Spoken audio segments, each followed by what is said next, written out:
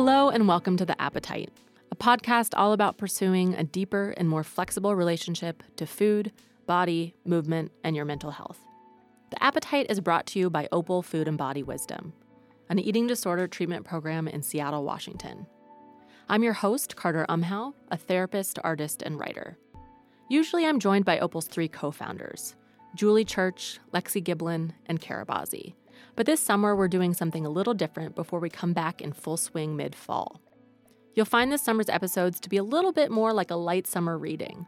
Certainly some sun-inspired space for self-reflection and new growth, but also some smaller nuggets for easy listening throughout the busy summer. This means that Julie, Lexi, and Kara will generally be taking a bit of a summer holiday from recording, with some more sporadic appearances and focused episodes with each of the three of them sprinkled in. In the meantime, keep checking in for new content every other week. Today, though, it's just me, and I wanted to talk a little bit more about our name, The Appetite.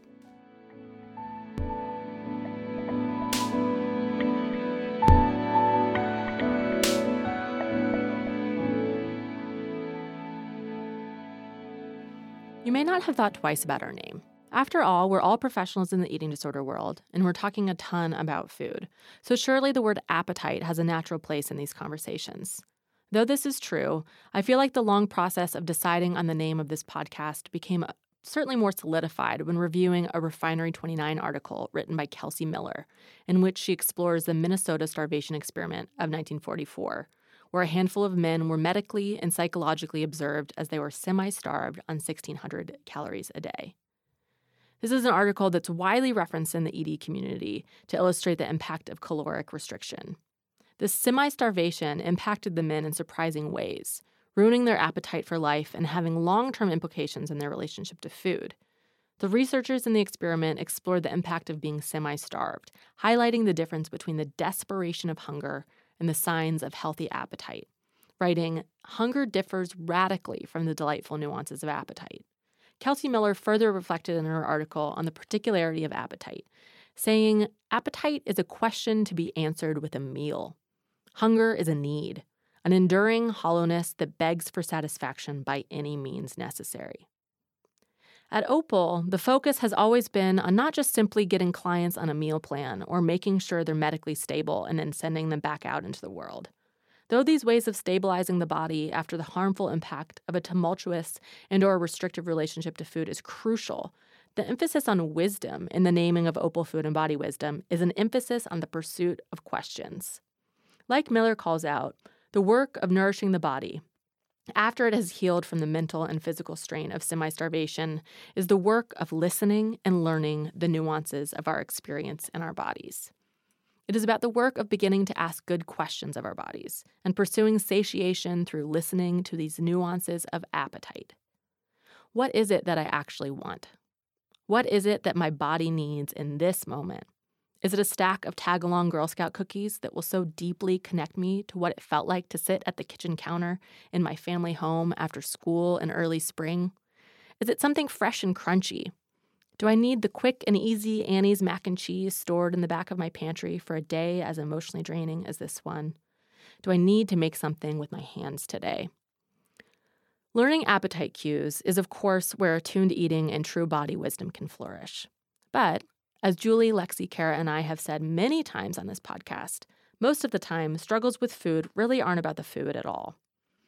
So the appetite is about asking the questions that bring nuance to our appetites for the rest of our lives. Our relational, spiritual, emotional desires.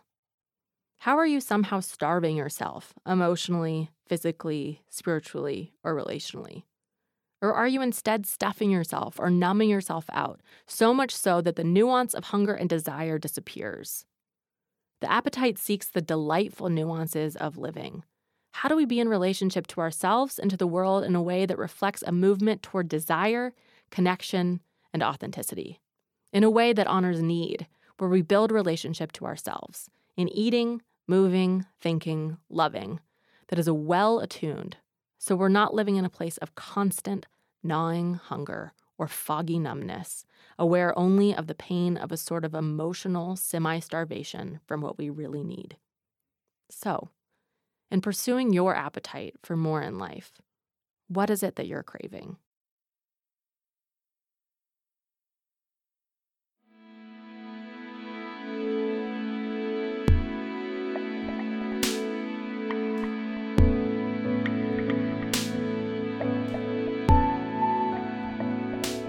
Thanks so much for listening in on this reorientation of what the appetite is all about. And thank you to Jack Straw Cultural Center for sound engineering. Thanks to Sarah Taylor for production assistance and editing. And thank you to Aaron Davidson for the Appetite's original music. If you haven't already, please subscribe to The Appetite on your preferred podcast app so you can follow along as new content is released. If you or someone you know is struggling with an eating disorder and you're hoping to learn more about potential resources for recovery, visit www.opalfoodandbody.com. You can follow along with Appetite and Opal on Opal's Facebook or Twitter. If you ever have any questions or comments as well, please feel free to reach out to us at theappetite@opalfoodandbody.com. Thanks again. Talk to you next time.